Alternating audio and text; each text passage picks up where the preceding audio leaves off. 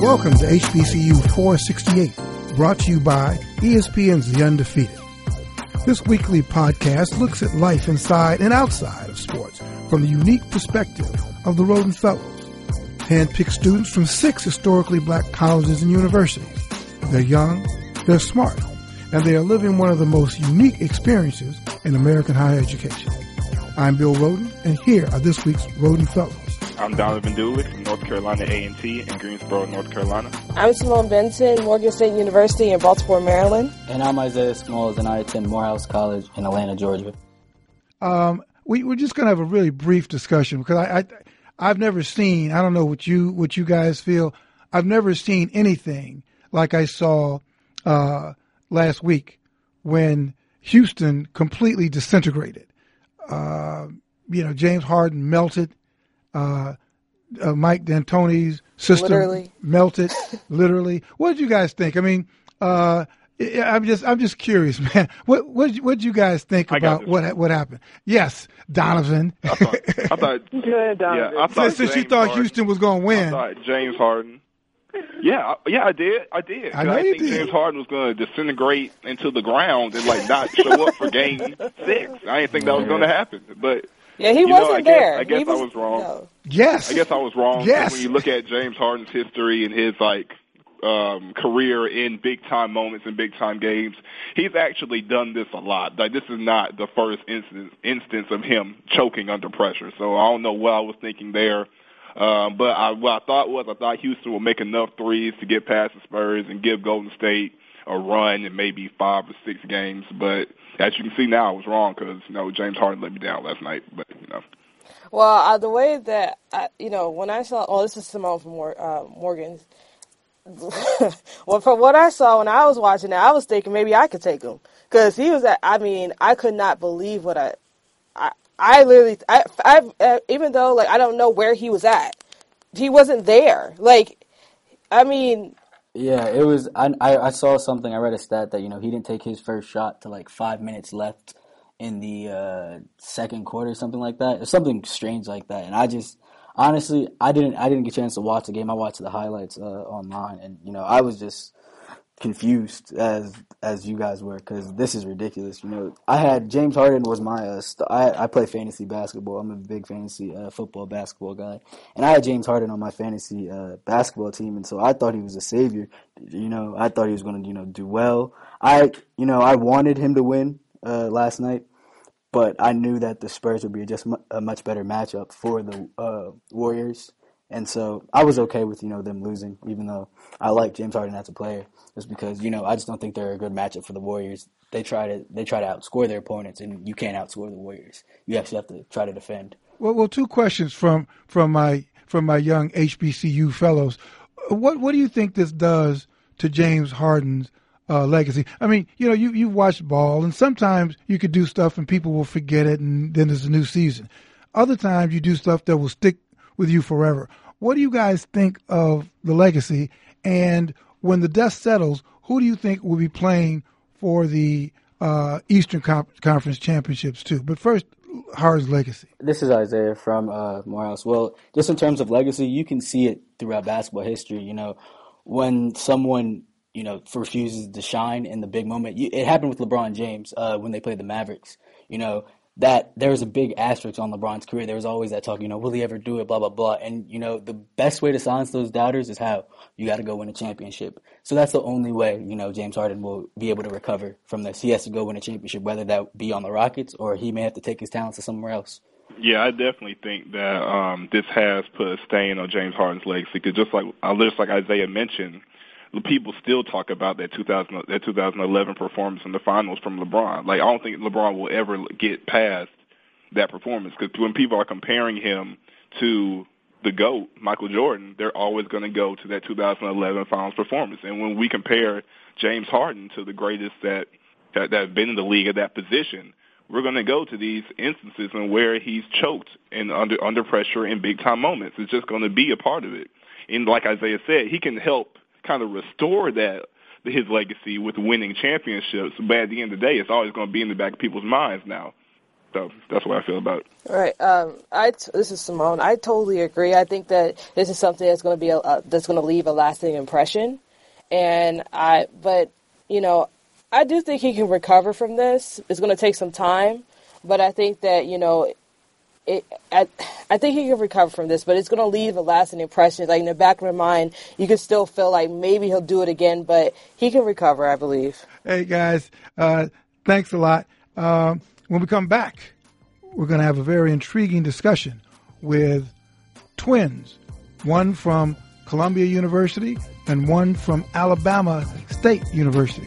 Who made the right choice? When we come back.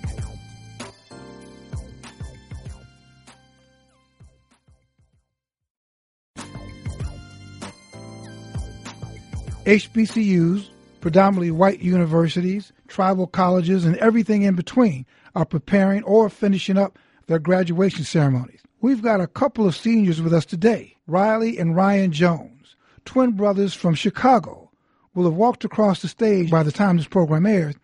They're calling us from Alabama State University in Montgomery, Alabama. Hey, welcome to the show, guys. Hey, welcome. Thank you. Hey, thank you. Great to be here. So, listen, obviously you guys are twins. You grew up in the same household, but you chose to go to different schools. Riley, you chose to study political science at Columbia University in New York. And Ryan, you chose to study criminal justice at Alabama State. Now, just tell me, how in the world did that happen? I mean, how did that happen? Did you guys apply to the same schools? Yeah, this is Riley.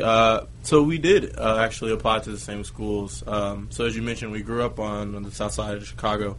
Both of our grandparents actually went to historically black colleges. So even when I was looking at Columbia, I actually applied to Alabama State as well as schools like Howard and Hampton, other HBCUs. But what it really came down to for me was affordability, but also just being in a different environment. I knew I didn't want to go south.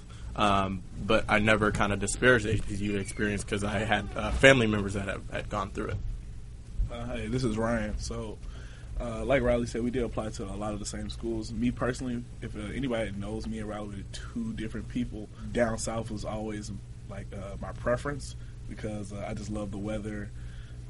I guess I'll say the women, and just having a great experience down here. Come from Chicago, it gets cold, and since I've been down here, every time I go home, I don't think I can take it anymore. So, but I've always wanted to come down south. I just love it down here. Hey, Riley. Hey, Ryan. This is Donovan from A&T. You talk about your grandparents and how they went to historically black colleges. Were there any anecdotes they told you about their times being in historically black universities, and how do you think that affected you or influenced you in y'all's decisions? Well, my grandma, she talks about it all the time. She went to Alcorn, in Mississippi, and she always, she made us apply to Alcorn immediately. That was one of the first colleges we applied to, and she did tell us. She never really gave us anecdotes, but I guess she did talk about a lot of times they were protesting. During that era. My granddad, he doesn't talk too much about his experiences at Lane College, but he's at Alpha, and that's one thing he talked a lot about his Greek life experience. Right. This is Riley. So, yeah, a lot of what my granddad talked about his experience at Lane College. He grew up in rural Tennessee in Covington, and he told us a lot about how he couldn't even afford to go to Lane College, but they told him that if he promised to kind of just make a payment as soon as he would get a job after college, that they would allow him to go and they'd allow him to graduate, and he did. And he did that every year until he paid off all his debt to Lane College. And I can say that like a lot of schools wouldn't necessarily have done that. And so like even thinking about HBCUs, I realized that they were places that of a lot of history, a lot of culture, and places that really took a vested interest in the students that they took in. This is Simone from Morgan State. Did either of you feel like you missed out on something by attending, I guess, the opposing schools? And Riley, do you feel like you missed out on the, let's say, quote unquote, black experience going to Columbia? And and Ryan, another question for you is, do you think you missed out on having the more of like diverse experience going to Alabama State? So, Riley, if you want to I think yeah, naturally I missed a lot of I wouldn't say the black experience necessarily, but I did miss a lot of kind of more congenial interactions between and having just more black students on campus. But I would say that, being in New York, where there are just a lot of people of color from various countries, various cultures, I realized kind of the richness of the black experience and the diversity of the black experience on that campus as well. And so, even having joined Alpha Phi Alpha, I was able to kind of experience a different side of and have an HBCU experience within the context of an Ivy League university. When you say you still kind of got that HBCU experience within that from joining a fraternity, can you kind of elaborate that a little bit? Sure. So, even though I go to a school that's predominantly white, most of my closest friends, all of kind of my day-to-day interactions outside of the classroom were with black folks. And, I won't say that was intentional, but, that's just how it ended up. And I would say that, I think I forget to a certain extent that I go to school with a lot of people from different backgrounds until I, go to kind of maybe class or go to graduation and see, wow, I forget that I go to, a predominantly white school. So I do certainly agree with Riley. I think because I actually got the opportunity to visit him this over the spring break at Columbia, and it was a totally different experience for me because I've never been in New York. I don't think I made the wrong choice though. After I look back, I think Alabama State was probably the best choice for me just because of all the relationships I built here, and like he said, him being able to experience a HBCU experience through Greek life is kind of I think that's fantastic because a lot of people don't get to actually have that experience, especially kind of going to a PWI. And one thing I always consider a PWI just because I knew a lot of times I was told back in high school, sometimes they won't even look at you if you have an HBCU degree, which is unfortunate to me because I feel like we all earned our degree just like everybody else. But nevertheless, I think I recommend going to HBCU for anybody. As far as diversity here, we don't necessarily get the diversity as obviously Columbia, but we deal with a lot of folks from transfer students from Africa, some from Gambia, Nigeria. We have actually Australian students. We have some who come from London. We get a small experience. It's not the full thing, but I take what I can get here. Our guests are the twins, Riley Jones from Columbia University in New York, and his twin brother, Ryan Jones, from Alabama State, obviously in Alabama. They're speaking to us from Alabama. Isaiah, you had a question for the twins. Yeah, this is Isaiah from Morehouse College. What's it like when you guys go home? Is there a rivalry? Do people assume one of you is smarter than the other because one goes to Ivy League? Or how do you guys handle that? Well, this is Ryan. When I tell people my brother goes to Columbia, and these are people like my classmates, so he's a smart one. I said, well, you go to Alabama State too, so what are you saying, So it's definitely a lot of trash talking from other people, but, I think we both have, like I said, we have very different personalities. We read different books, so I think the type of knowledge we both gain is obviously different. Like, he's more into politics. Me personally, I like sports and like Greek history and all that. That's my thing. I don't know why. It just is. But I think as far as knowledge goes, we're on the same spectrum. Yeah. This is Riley. I would say that definitely. I've had people kind of say "Oh, you're the smart twin" or something like that. But I don't think that's by any means true because I think we from a very young age, our grandparents were you guys are going to college. It doesn't really, they didn't necessarily care where they wanted us to go, where we wanted to go. But that education was something that was important. And not just, going to school and getting grades, but actually taking in and understanding material, and being passionate about what we're passionate about. I think, another thing, having gone to Columbia, having grown up where we grew up, and we went through Chicago public schools from kindergarten through 12th grade. Having gone there and having that experience and then getting to Columbia where at the school that has a $9 billion endowment, I would say that I'm even more kind of aware of the privilege I have of going to that school and like understanding that like though my education is like more expensive, that doesn't make it more valuable, and that the experiences that Ryan has and that my other friends that go to other schools have is also, you know, equally valuable. To go back to what each of you were saying, I think, Ryan, you were saying that sometimes people look at the HBCU degree or whatever and say, oh, well, you know, something less than. And, of course, they'll look at a Columbia degree or a predominantly white and say, oh, great. Have you, both of you, have you heard that or run into that? Riley, have you heard even black students talk about HBCUs kind of talking down? And Ryan, have you, I mean, what's sort of been your anecdotal experience about what black students may feel about HBCUs? This is Ryan. So I think, I feel definitely here in my school, I can only speak from, we have such a deep pride for our university, and that goes, and then it extends to all the HBCUs. Sometimes I feel like we all have a bond together because, you know, when you say HBCU, sometimes you have, like, especially in this day and age, you're going to have people saying, you're not really, like we were talking about earlier, it's not really a diverse experience. However, I think, like I said earlier, the work we put in, the grind and all that, I think that just makes our love for the university stronger, and that we don't look down on PWIs either. I've seen arguments all the time, between the HBCU versus PWI. However, like I said, it's all a college experience. At some point, you have to realize, like, we're all going through the same thing, and you can get an HBCU degree and still be at the same job as somebody who went to Penn. You know what I'm saying? So I think a lot of people have to consider that when you talk down about another person's college in general. You know, and as far as being African American going to a HBCU, you don't. I think I can understand when people say the interaction within the workplaces might be different, because I'm developing a little Southern twang, and when I talk to people on the phone, they're like, "Where are you from, Montgomery?" I said, "No, I'm actually from Chicago." It's hard, explaining to them like HBCU, like what I experienced, as far as like issues that we may experience that other schools don't. Mm-hmm. What about you, Riley?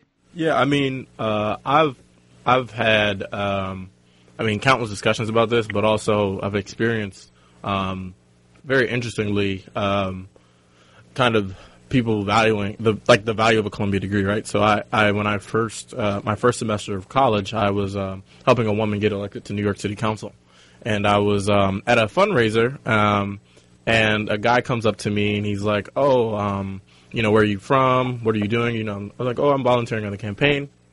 And so we keep talking, and he's like, "Oh, where are you from?" I said, "I'm from Chicago." He's like, "Oh, the South Side?" I said, "Yeah." He's like, "Oh." He's like, "Okay, where'd you go to high school?" I was like, "Oh, public school or whatever." He said, "Where do you go to college now?" I said, "Oh, I go to Columbia." He says, "What are you, a genius or something?" As if like my being black, or maybe not even, but being from the South Side at least, and going to Columbia, those were like two incompatible things. But at the same time, he's like, well, they're like, that degree obviously kind of holds some value or prestige in his eyes. And so that was kind of the first time where I was like, wow, like I didn't realize how, much value is placed on a Columbia degree, relative to, going to a high school that most people didn't, that wasn't, exceptionally spectacular. I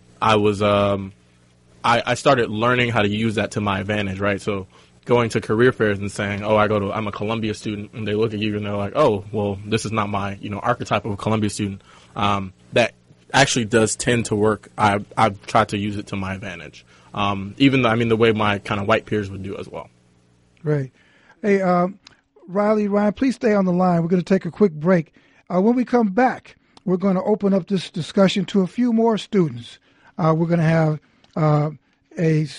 graduating seniors from the University of Michigan, Morehouse College, Georgia Institute of Technology, North Carolina A&T, and we're going to open up the discussion. So stay with us. We'll be right back.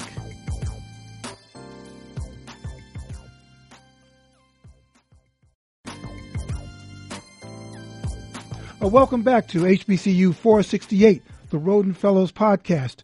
On the last segment, we had the twins, Riley Jones from Columbia and Ryan Jones from Alabama State. talking about their experiences. We're going to expand the discussion to a few more students. These are graduating seniors representing HBCUs and predominantly white institutions. Why don't you guys introduce yourselves? All right. Well, my name is Keiston France. I am from North Carolina A&T State University. Hi, my name is Alexandria Edwards. I'm a recent graduate of the University of Michigan Ann Arbor with a degree in political science and performing arts management, and I'm from Dearborn, Michigan. Hi, this is Robin McKinney. I'm a graduating senior at Morehouse College in Atlanta, Georgia, majoring in economics and philosophy. Hey, my name is Zion Thomas. I'm a graduating senior from Georgia Tech, majoring in computer science and minoring in business. Hey, guys, seriously, thank you so much for being on the show. And thanks so much for your majors and what you plan to do after graduation. First of all, just congratulations to all of you. I know this has been a long, tough climb, I'm assuming. And I'd like to know just briefly what you guys think about what happened at Bethune-Cookman last week. We don't have to spend a lot of time on it. By the time we get into this will be a few days older. But I'd like to hear everybody's weigh in a little bit. Do you think the students were out of line? Do you think they were right by booing the Secretary of Education? Just try to get an idea of what you guys think. Alexandra, what did you think as you heard the story unfold? I think that it was a bit ironic when the news was first released on who would be the speaker. I definitely think that it's difficult because as a graduate myself, I know that whenever people do present potential speakers for commencement, it's a pretty big deal because, like you mentioned before, you've worked all 4 years or 5 years to ensure that you graduate, and then your commencement is a pretty big portion of that ceremony and the part of that memory. So when you kind of alter your perceptions of that in a very drastic way, I can definitely understand how the students would feel. I'm not exactly sure if that was the best method. However, I definitely can sympathize with those students and understand why they would have a little bit of discourse internally regarding the selected commencement speaker. Mm-hmm. Robin, what do you think? Robin from Morehouse. All right, so I do agree with some of the points that she just made. I think mainly I would say that I don't necessarily agree with maybe the approach or the method to voicing the concerns the students had, but I do feel like it was justified, just partially given the extent to which the speaker has, to some extent, expressed fairly patronizing views towards universities that represent the school that they attend. And I mean, I guess, being someone that is anticipating graduating next weekend, here at Morehouse, we have Van Jones coming to speak. I mean, he's an advocate for the type of college that I am graduating from. And I guess just if I'm a student at Bethune-Cookman, I've been here for 4 years. I've kind of paid my dues. I'm on my way out. I just kind of feel like that having a speaker that collectively the student body agrees does not at all represent the ideals of the college, I would be pretty upset as well. I don't know if I would voice it that way, but I definitely feel like the actions themselves have some justification behind them. Mr. Thomas from Georgia Tech, what do you think?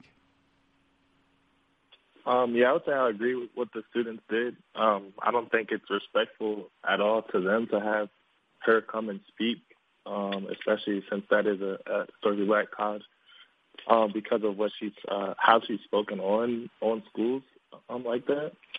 So I don't think it's important to police how the students showed their disapproval, but more so that they were actually speaking out and showing that they didn't agree with the institution allowing her to come.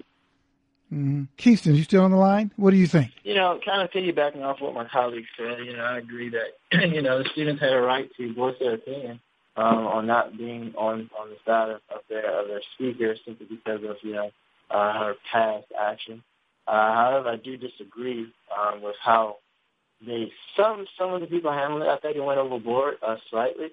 There is a way to voice your opinion in a more civilized way. Nevertheless, I do understand their reason for that.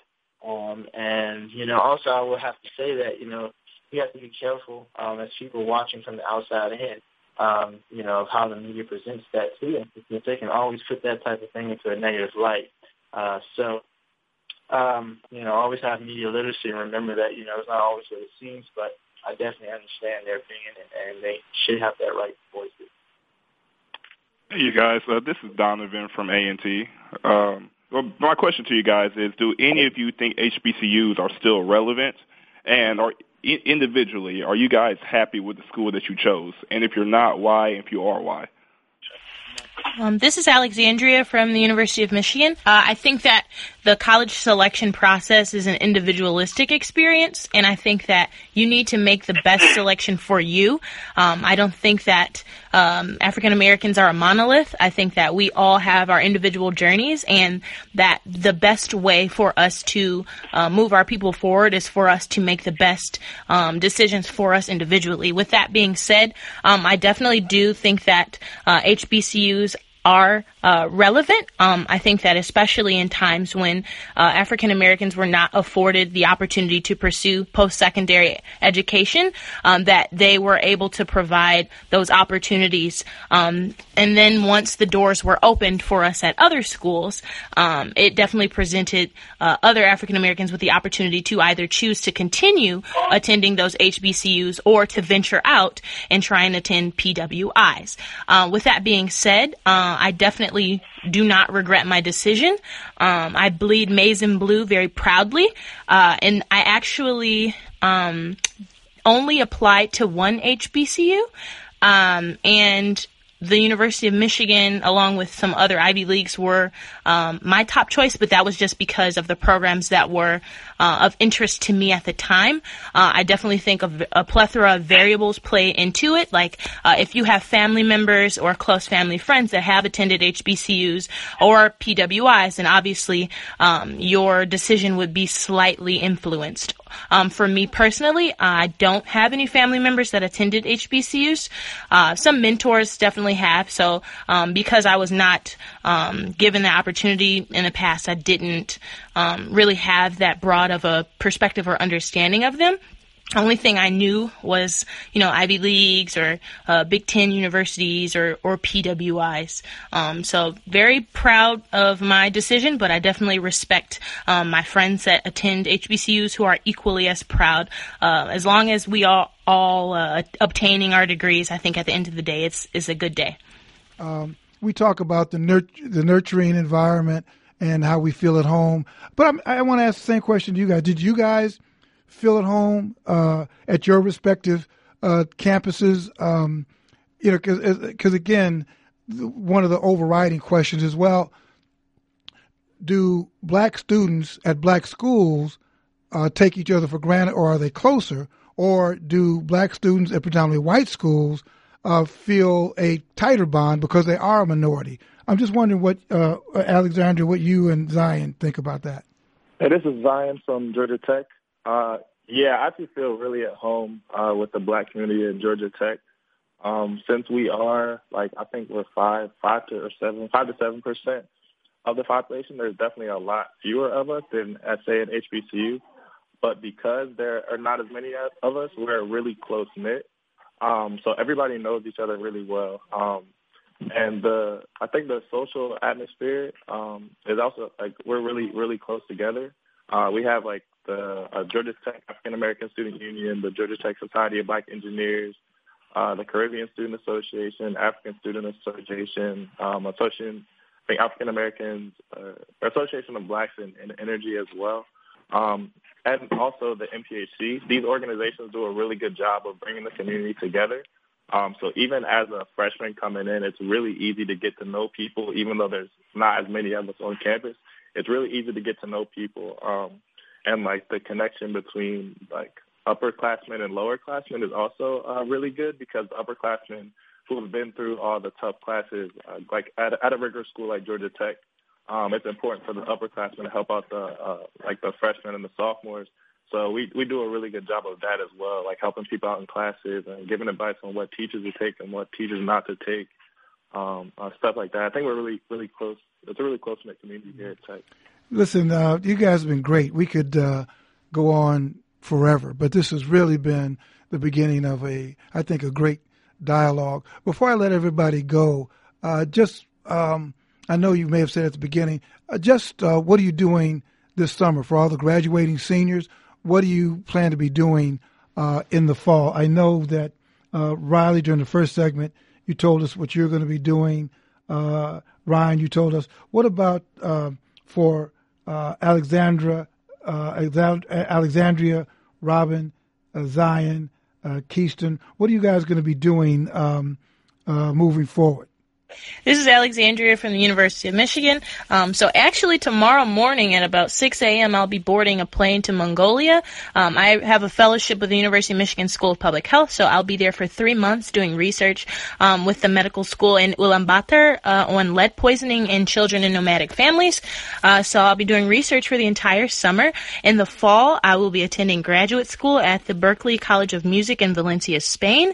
And then after I obtain my Master's of Arts, the end goal is to obtain my Juris Doctorate in Entertainment, Media, and Intellectual Property so that I can become a mogul in the music entertainment industry. So that's the goal. All right. I want to be you when I grow up. Well, this is Keyston France from North Carolina A&T State University. After graduating, starting at the beginning of June, first week of June, I have an awesome opportunity of working for NASCAR. Particularly with a race team by the name of Labico Racing, which happens to be the first African-owned race team in NASCAR. With them, I interned last summer, and they loved everything that I did. They, and commended me on everything that I did there. They offered me a full-time opportunity to come and work with them for at least 3 years. I signed a 3-year contract as a media specialist and as a pit crew guy. I'll be a tire changer going over the wall, changing tires for a living. And so that's what I plan on doing after graduating and, hopefully moving up in the business from there. Maybe a corporate position later on that I could possibly land an interview with maybe in later June. I don't have a lot of more detail on that, but so far working with a race team as a tire changer and a media specialist. This is Robin McKinney from Morehouse. So after graduation, I'm working as an art curation as an intern for the Crystal Bridges Museum of Contemporary Art. And I guess at the end of the summer, I'll be flying out to California for a full-time position at Apple, working in the corporate finance department. So I'll be doing that for the next 2 years. This is Zion from Georgia Tech. I'm going to be doing software engineering with Capital One in New York. I'll start in July. Oh, great. Hey, well, great. You guys, listen, congratulations once again, and thank you guys so much for joining us. Riley and Ryan Jones, Alexandria Edwards, Robin McKinney, Zion Thomas, Keyston France. Thank you so much. You guys have been wonderful. And, of course, Rodent Fellows, you guys, as usual, thank you so much. All right, thank yous abound, and we will be right back with our fellows and their final thoughts on considering this. Donovan, you go first. Pundits and NBA fans debate over the GOAT, the player deemed the greatest of all time. Many pundits like Skip Bayless pick Chicago Bulls shooting guard Michael Jordan. After all, he did boast six rings, 6 Finals MVPs, and 5 regular season MVPs, and a host of other accomplishments as well. Jordan's time with the Wizards did not count. Yet, there are other players that have incredible career credentials. Some have even surpassed Jordan in major statistical categories. One of these players is LeBron James. This man has already elevated past Jordan in assists, rebounds, and blocks, and it's likely he will eclipse Jordan in points as well. Now, I am not saying that LeBron is the GOAT right now over Jordan. I'm not saying that. All I'm saying is consider this. Let's stop falling victim to the outdated notion that Jordan is unequivocally the greatest player to ever step on the court, because he's not. Okay. Simone. Can we say fraud? Social media recently erupted jabs and jeers after rapper Sean Moss, a.k.a. Bow Wow, was caught stunting for the gram. This man posted a picture on Instagram indicating he was on a private plane heading to New York to promote the upcoming season of the reality TV show Growing Up Hip Hop Atlanta. Moments later, the passenger sitting behind Moss on a commercial flight posted a pic of the rapper showing that he was on the same plane. Social media is having a field day with what is called the Bow Wow Challenge. This means people are posting a side-by-side image, one glamorous and then the other one busted, which is the reality. One is fantasy and the other one is actually the harsh reality. Bow Wow did respond to the whole situation saying, "My hustle is nonstop. I never stop hustling. Consider this. Never stunt for Instagram because you will be exposed eventually." Isaiah? Finally, a show I can relate to. Too often, stories centered around the black experience fail to make their characters multidimensional. Dear White People has broken the mold. This series touches on a bevy of issues in the black community, including masculinity in various forms. There is Lionel Higgins, played by Deron Horton, who is a black student journalist dealing with his homosexuality in a sphere where black males are extremely homophobic. There's Reggie Green, played by Marquis Richardson, who is a Panther-esque activist but struggles with having his manhood stripped away, yet finds solace and vulnerability by performing spoken word. Wait, can I do that one again? 3, 2, 1. There's Reggie Green, played by Marquis Richardson, who is a Panther-esque activist but struggles with having his manhood stripped away. He finds solace and vulnerability by performing spoken word. Brandon Bell plays Troy Fairbanks. 3, 2, 1. Brandon Bell plays Troy Fairbanks, a would-be political superstar on campus who seeks to find an identity separate from his overbearing father, who also happens to be the dean of the fictitious school these students attend. These characters and storylines are more accurate and thoughtful reflections of the black male experience in a college setting. TV often shows black males as cops, criminals, or womanizing athletes. Those archetypes are real, yet this show reveals struggles and complexities that are often overlooked and misunderstood. Consider this. Black males must wear different hats to gain social equality, capital, love, and happiness. Thanks for listening to HBCU 468. This show is produced by Aaron Mathewson. Tony Chow and Jorge Estrada are in the control room. Special thanks to David Cummings. Get all of the HBCU 468 podcasts, as well as All Day, What Are Those, and Morning Roast by subscribing to The Undefeated on the Listen tab of the ESPN app. Join us next week for another HBCU podcast, and don't forget to make The Undefeated your go-to site for a soulful look at sports and entertainment. Have a great week, everyone.